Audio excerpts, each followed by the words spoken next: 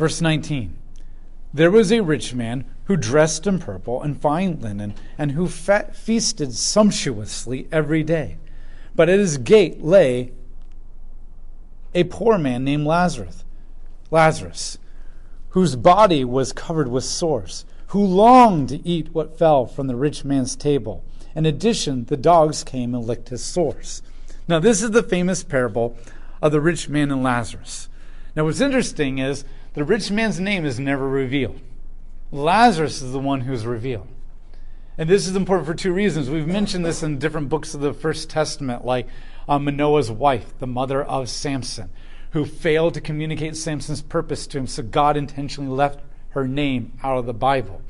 Mr. So-and-so who refused to redeem the land of Naomi in the book of Ruth. And so he failed to continue the name in the line of Elimelech, Naomi's husband, Ruth's father-in-law. So God refused to continue his name in his word of God.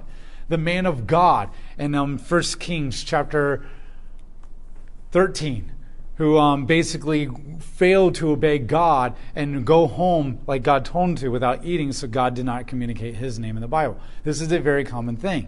The rich man who failed to live out the covenant blessings of the law to other people, loving your neighbor, God is refusing to continue his name. But the other thing he's doing is they lived in a culture where they would expect the rich man's name to be announced. They need to know his name because names are status and lineage, and we want to know who he belongs to. But the poor person is just one of many faces in the crowd. He has no great lineage or great status. Why does he need to be announced? So Christ does a total role reversal where the president of the United States walks in and the announcer says, yeah, that guy just came. And yet some homeless guy just kind of wanders in looking for bread, and God says, behold, the great Matthew. Okay? And he announces, and the entire audience would be like, what? That's not how you do it. That's one of the reasons that God is doing this in this parable. And we're told that the rich man was incredibly rich. So rich that he dressed in purple fine linen. And now in the Greek it actually says even his underwear was fine linen. And even his underwear was purple. You don't need, and now remember, purple cloth is like gold to us today. So this is like having gold underwear today. And you're like, you don't need gold underwear. Like nobody sees that, and it's not like always clean. What God is saying is this guy was just all about wealth, and he was all about pomp. And he just wanted you to know, like, I even have Gianni Versace underwear. Okay? And you're like, who cares? Okay, who cares? And he feasted, not occasionally, but every day. But his gate was a poor man, Lazarus, whose body was covered in sores, and he longed to eat what fell from the table, the rich man. In this culture, the poor people were actually taken care of a little bit better than what we think. And the reason is that, remember in the ancient world, most people are the poor. And there is no middle class. You and I are like middle class. And some of us are like in the upper middle class and moving into the wealthy class. I don't know all your financial checkbooks, but most of us are middle class. There was no middle class in the ancient world. The 1% were incredibly wealthy and everybody else was just poor. And I gave you those numbers a few weeks ago on what was the average salary of people in denarius. People couldn't afford to take care of their families. If your family broke their leg and they became crippled the rest of your life, if you're poor and you're barely surviving yourself and working in the lane, you can't take care of them. You don't have the resources for it. If they're mentally ill and they're trying to harm themselves all the time, you can't take care of that. I mean, some of us have had family members who've gotten dementia and have gotten very angry, or they've gotten whatever, or some of them have had sicknesses and you're like, I don't know how to handle this. I feel so overwhelmed by this mental illness or this physical ailment. And it's not that I don't love them. It's not that I don't want to take care of them. I just can't do it. I've got 4 kids or whatever. They're little ones, and I can't do this. Now, think about that in the ancient world. You've got 6 or 7 kids, and you literally have to work every single day just to make it ends meet, and you're barely surviving, you're barely feeding them. And there is no such thing as psychology that has helped us understand that this is a mental illness, or there's hospice, and you had to do all yourself. They couldn't. And so a lot of times the poor would take their family members who had these problems, and they would take them to the gate of some wealthy person, and they would put it at their gate and just let them take care of them. And I know that sounds cruel and abandoning, but it's not, because it's the best thing they could do. Because the wealthy would do it. The wealthy would take care of them. Because they are required by the law to give alms to the poor and take care of the poor. And this is their way of doing it. And it makes them look really good that they're taking care of all those people. In fact, the more people that are at their gates that they're taking care of, the better they look. And so it was not only a requirement of the law to take care of the poor, and so they're going to do it because they have to look good under the law, but it's also a social status stuff. Yes, you're like, in a perfect world, that's not the most ideal way to take care of your loved ones, but we don't live in a perfect world. And that being taken care of by loved ones, if people have false motives, is still better than them not being taken care of. And if we really said, well, but they have to have good motives, then go to your doctors, all your doctors, and ask them what their true motives are for why they're a doctor. Anybody that's ever helped you, ask them what was their true motives. You didn't reject the doctor's help when he was curing you of something because you were wondering whether he was truly doing it for himself and his own glory. The brain surgeon that was on you, you're like, wait a minute, I want to know what your real motives in helping me is. Do you just want another Pulitzer Prize, or you really care about me? No, you want them to just do surgery, right? And that's how they thought, and that's how we think. And the other thing, too, is the rich people didn't actually do it. They sent their servants out to do it. Their servants would touch them. I don't want to touch them. So their servants would go out there and take care of them. This is the way to operate it. The problem is this rich man is so selfish that he's not even doing that. He is so selfish, he can't even send his own servants. He's wearing Gianni Versace underwear, and he can't even bend himself down to send a servant out and to give him even just the scraps of his table. And so the point that God is making, or Jesus is making, is this man is selfish beyond selfish. Totally selfish. Even the dogs are more compassionate to Lazarus by licking his wounds. And we all know the healing properties of dog's tongue, not a cat, because cats are evil. The properties of a dog licking your wound, you don't want a cat to lick your wounds. It's infection city. But they're showing compassion, and they're taking care of them. And all he wanted is just one little scrap. He's sitting in the filth of the city. The gate was also symbolic of justice. And in the gate is where you got justice. So the city gate is where you go to the judges to get justice for your crimes. Or if your landowner, usually these wealthy people are also landowners, and a lot of people work their lands. If you were wronged by one of your other neighbors, you would go to the rich, wealthy man in his gate, and you would get justice from him because you worked for him, or you were somehow beholden to him through taxes or whatever. And so Lazarus is sitting at this man's gate, and he can't even get justice. And what Jesus is painting a picture of is Israel as a whole. It's exactly what the prophets condemned Israel for. That you're not taking care of the poor. You're being unjust towards the poor. That you can't even bring yourself to helping the poor. In fact, you're finding ways to make money off of the poor. And the wealthy man, is the epitome of who Israel was before the exile and who Israel's becoming again. Now the poor man died. And he was carried away by angels to Abraham's side. And the rich man also died and was buried.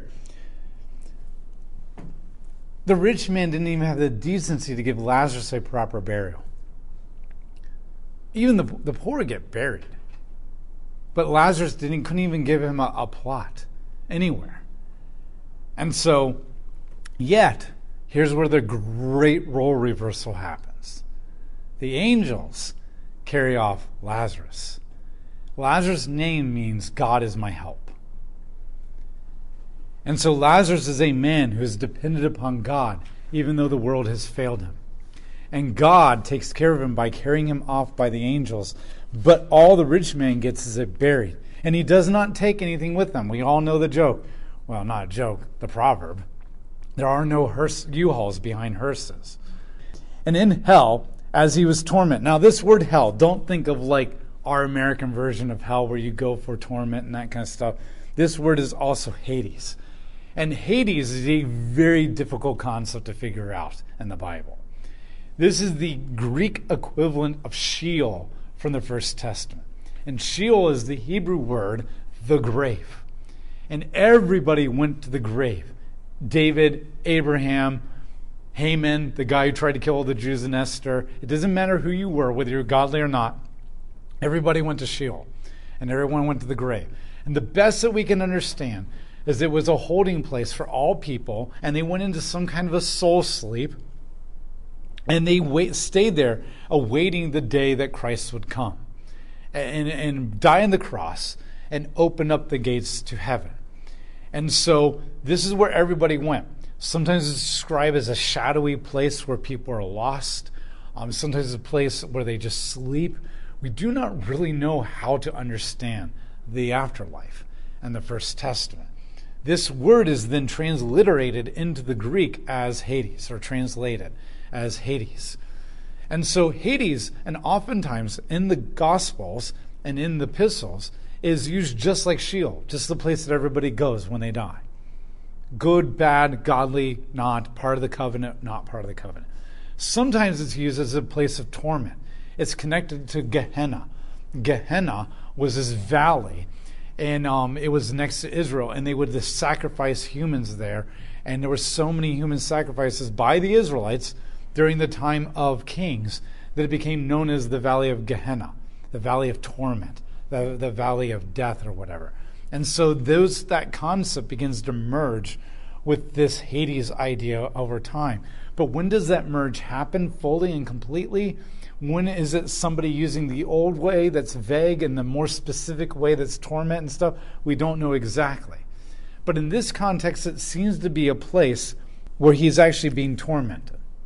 Okay, so Christ seems to be using in this new concept of Gehenna, of torment. But at the same time, we're going to be introduced to, he looked up and saw Abraham far off with Lazarus as his side.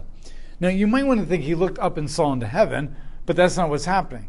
Christ doesn't explain this as, listen, it doesn't say that Lazarus was with God. That's what we'd expect post-Christ. That's what Paul says all the time. That's what Peter says, is when you die, to be absent from the body is to be present with Christ. But it doesn't say that he went to be with God. It says he's with Abraham. And then later we're told that there's a great chasm between the two. They're able to see each other, and there's this chasm between them. That is not all how heaven is ever described. And so this seems to be a pre-Christ death and resurrection concept, where at this point Christ is starting to introduce the idea that, yes, everyone went to Sheol, but in Sheol there was still some kind of a separation between those who were godly and those who were not. And there was some kind of a torment. It says that he's hot and he's in fire, but remember that could be more metaphorical. Okay? Metaphorical, just fire is judgment and that there's torment. The emphasis is that there's torment. And we know that we're our own best torment as humans. We don't need God to create torment for us. We create our own torment. And so they're in this great reversal. He looked up and saw Abraham far off with Lazarus at his side. And so he called out, Father Abraham, have mercy on me, and send Lazarus to dip the tip of his finger in the water and cool my tongue, because I am in anguish in this fire. Notice the way the rich man is talking to Abraham. He looks at Abraham, and he calls him Father Abraham. He gives him his due respect and title. But then he says, Abraham, you send Lazarus to me in order to provide me relief. Even in hell, he's acting like a pompous, entitled rich man. He commands Abraham, the father of all of the Israelites. Remember, the child is never greater than the father, according to the way they think. And then he doesn't have he doesn't have the decency to say Lazarus. You expect him to say, "Oh my gosh, I was so wrong. Oh God, I was so wrong. Please have mercy on me. Oh, Lazarus, I'm so sorry for the way I treated you." No, he says, Lazarus is my servant. Abraham, tell him to come here and serve me too. That's the way he deals with him. But Abraham said, child, remember that in your lifetime you received good things, and Lazarus likewise bad things. But now he is comforted here, and you are in anguish. Besides, there's a great chasm has been fixed between us, and so that those who want to cross over from here to you cannot do so, and no one can cross from there to us. He says, look, you're both getting what you deserve. You're both reaping what you invested in. The rich man had already made his choices. He had chosen to be self-entitled and self-serving and to hoard all of his resources for himself. Lazarus had very little, and he decided to invest in other people. And we know he chose to invest in other people because the entire context of Jesus' ministry are my true followers invest in other people, and they go out and they serve. And therefore, as Lazarus is ending up next to Abraham's side, then he was someone who invested even with the very little that he had. He was still investing in people. They're getting exactly what they invested in. Kingdom economics. And the reason there's this great crossing. And he makes the point, this is an interesting point. No one can come from your side to us, and we can't go from you to there. And you're like, well, wait a minute. Why would anybody want to go over there? If you're in Abraham's bosom, why would you ever want to go in here? And this is the word that's used here, is Abraham's bosom. And remember, in the ancient world, to be tied into somebody's bosom is a picture of intimacy, of great connection, of friendship and companionship. But basically, the point that he's making is that there is no escape from hell. Even if we wanted to, it can't happen. And D.A. Carson makes this point. I think this is a brilliant point. You would think, why would anybody want to cross from the good place into the bad place? Why would you want to leave that? And it's not that they would want to leave that. It's that people who have spent their entire life investing in other people and caring about their loved ones so much because they are truly marked by God and the Spirit is working in them would want to leave their place to help and rescue and save their loved ones that are there. And what God is making very clear is that there's no going either way.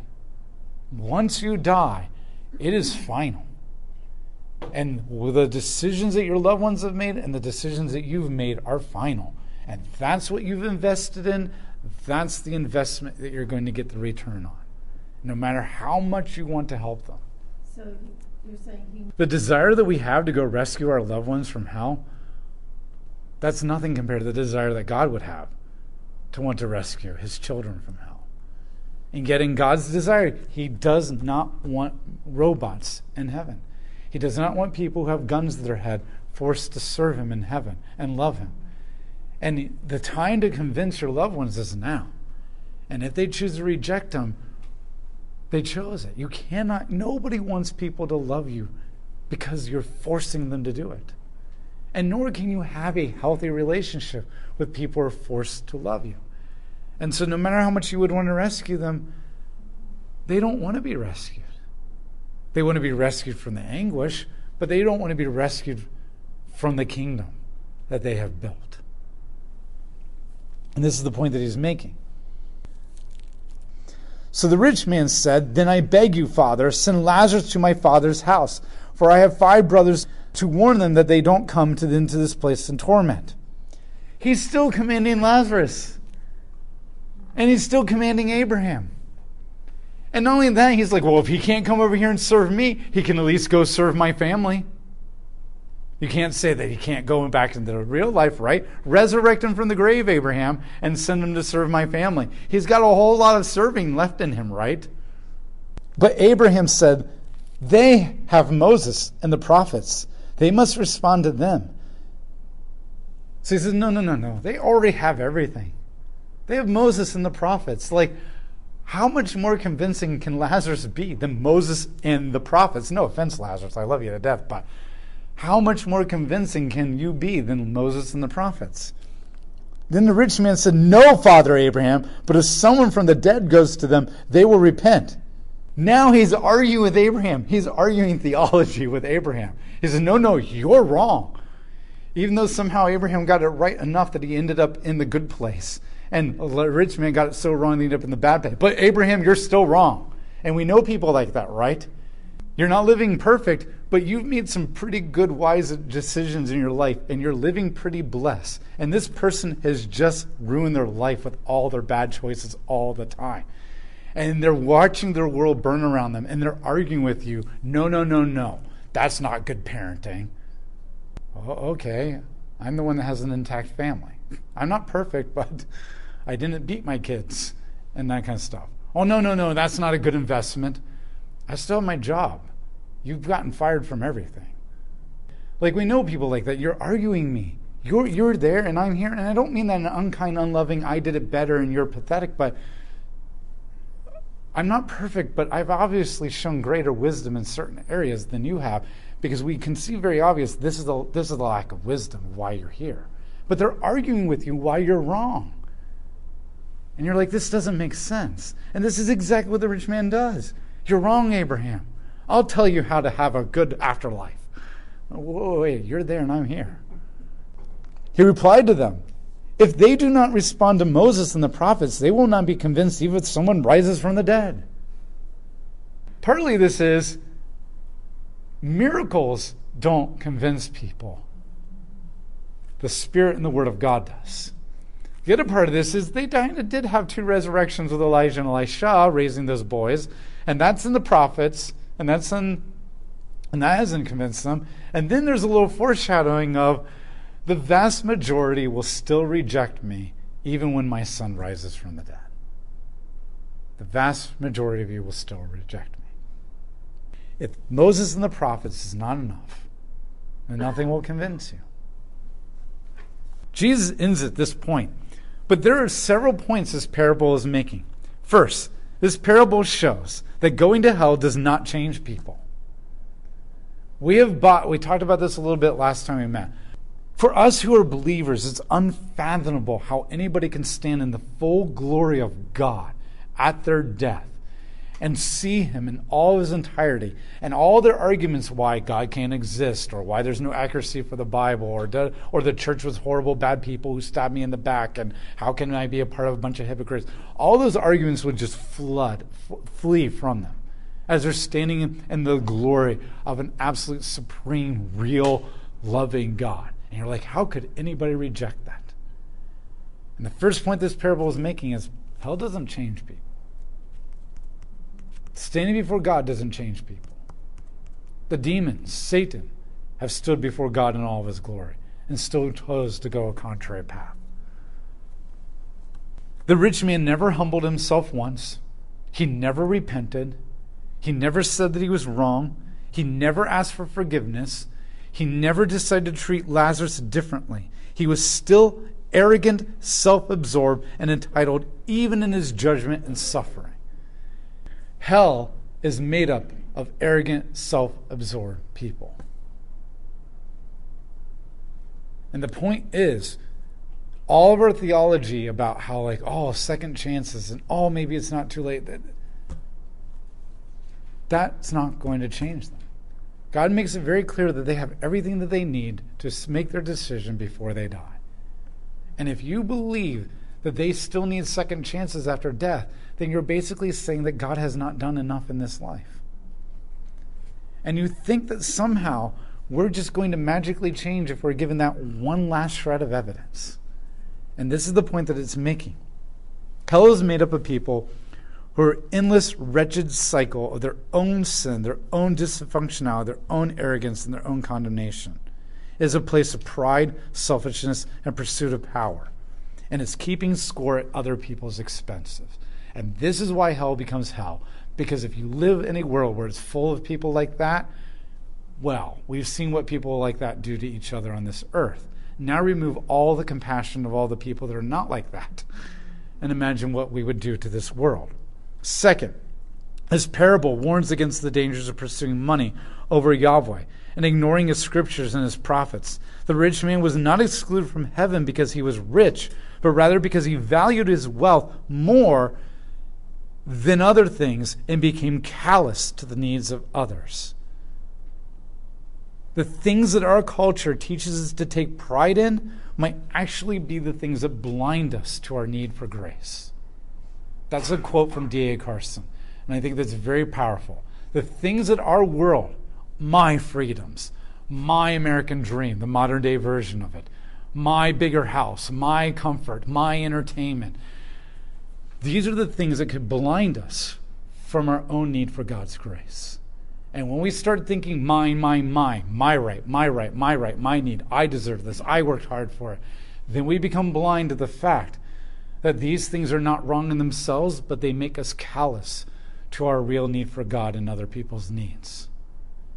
And this is how the rich man became the rich man, because he became callous when he started thinking me. Third, the parable shows that Yahweh has not left humanity without a witness. He has for many thousands of years pursued humanity and given the witness of his love and our need. Every single story of God's judgment all through the Bible is always preceded by a witness.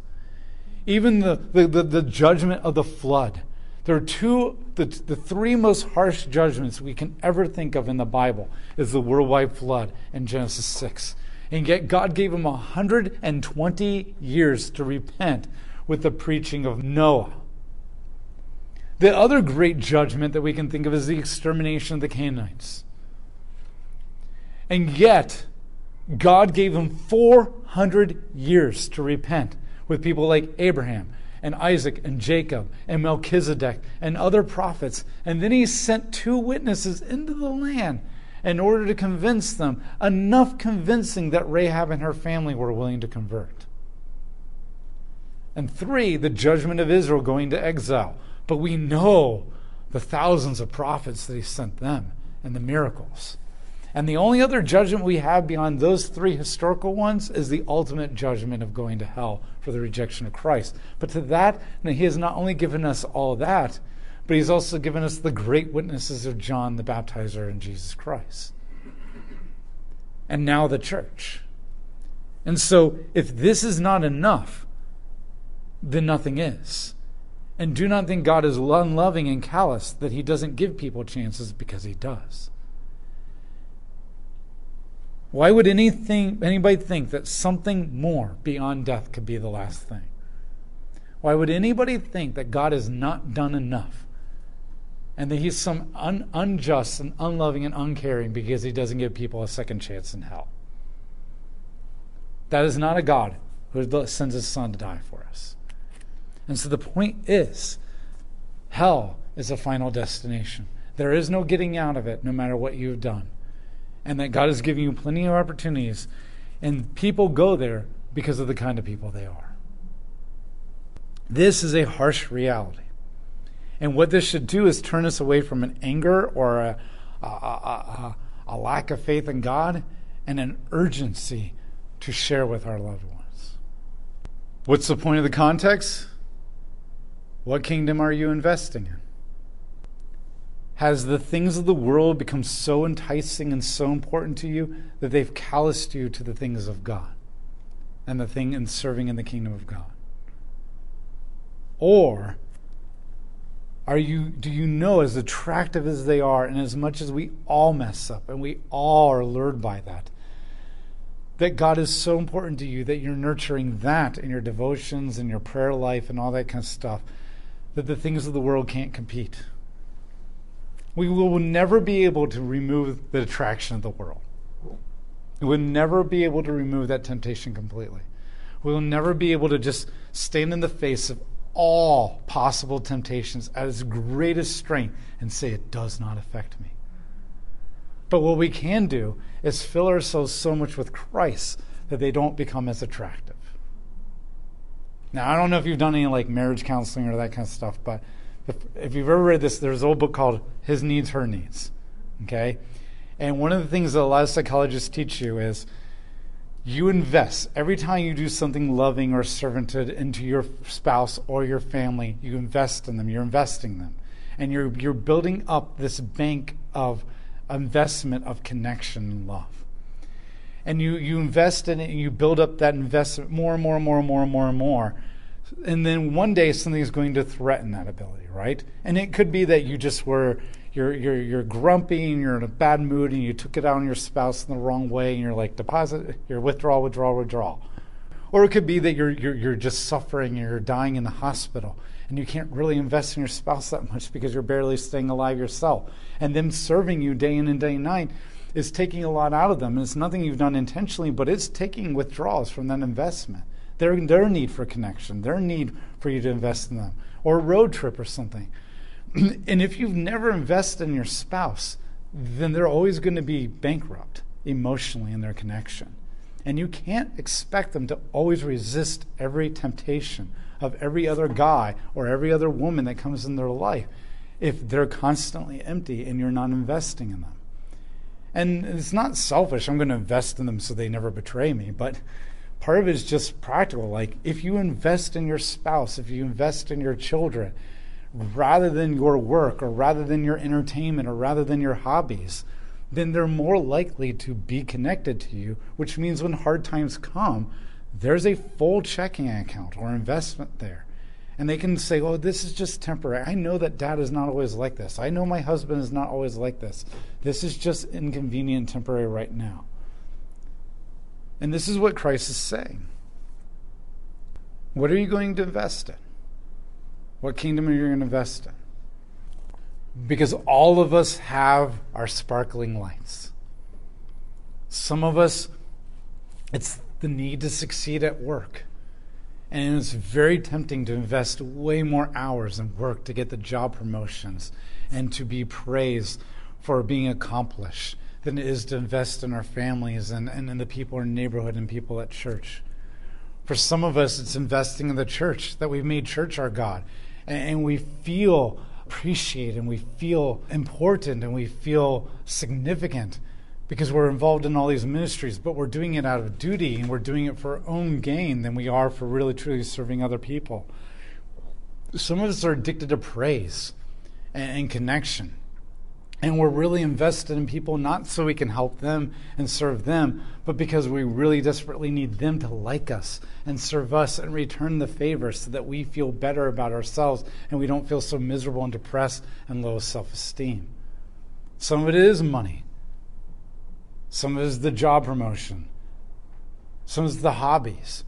We all have an addiction that we're attracted to, that we medicate ourselves with in order to feel significant or loved or safe.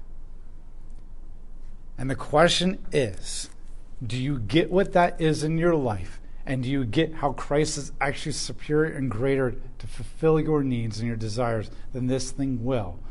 And are you willing to crucify this and deny yourself and take up your cross and follow him to pursue this? And we said that, yes, at one time in our lives. But the gospel is preached to the believer just as much as the unbeliever, Paul says. And we need to constantly remind ourselves of these things because, the world is so powerful and attractive. And it doesn't take long. A couple Bible studies, a couple devotions, a couple prayer times that you miss because life was busy or you were tired before the overwhelmingness of the world starts becoming very attractive. And the more you invest in God, the less that will seem attractive. The more you invest in God, the world will begin to diminish. I think there's a hymn. You can never remove that temptation completely in you until the second coming of Jesus Christ. But what you can do is invest in God and invest in the kingdom of God so that attractiveness will become diminished. It will be less bright, less disco ball, less obsessive, and it will pale in comparison to how you're being fueled by your relationship with God. And the more you invest in that, the less likely you'll fall when you're tired and lonely in your life. Because all those moments come. All those moments come.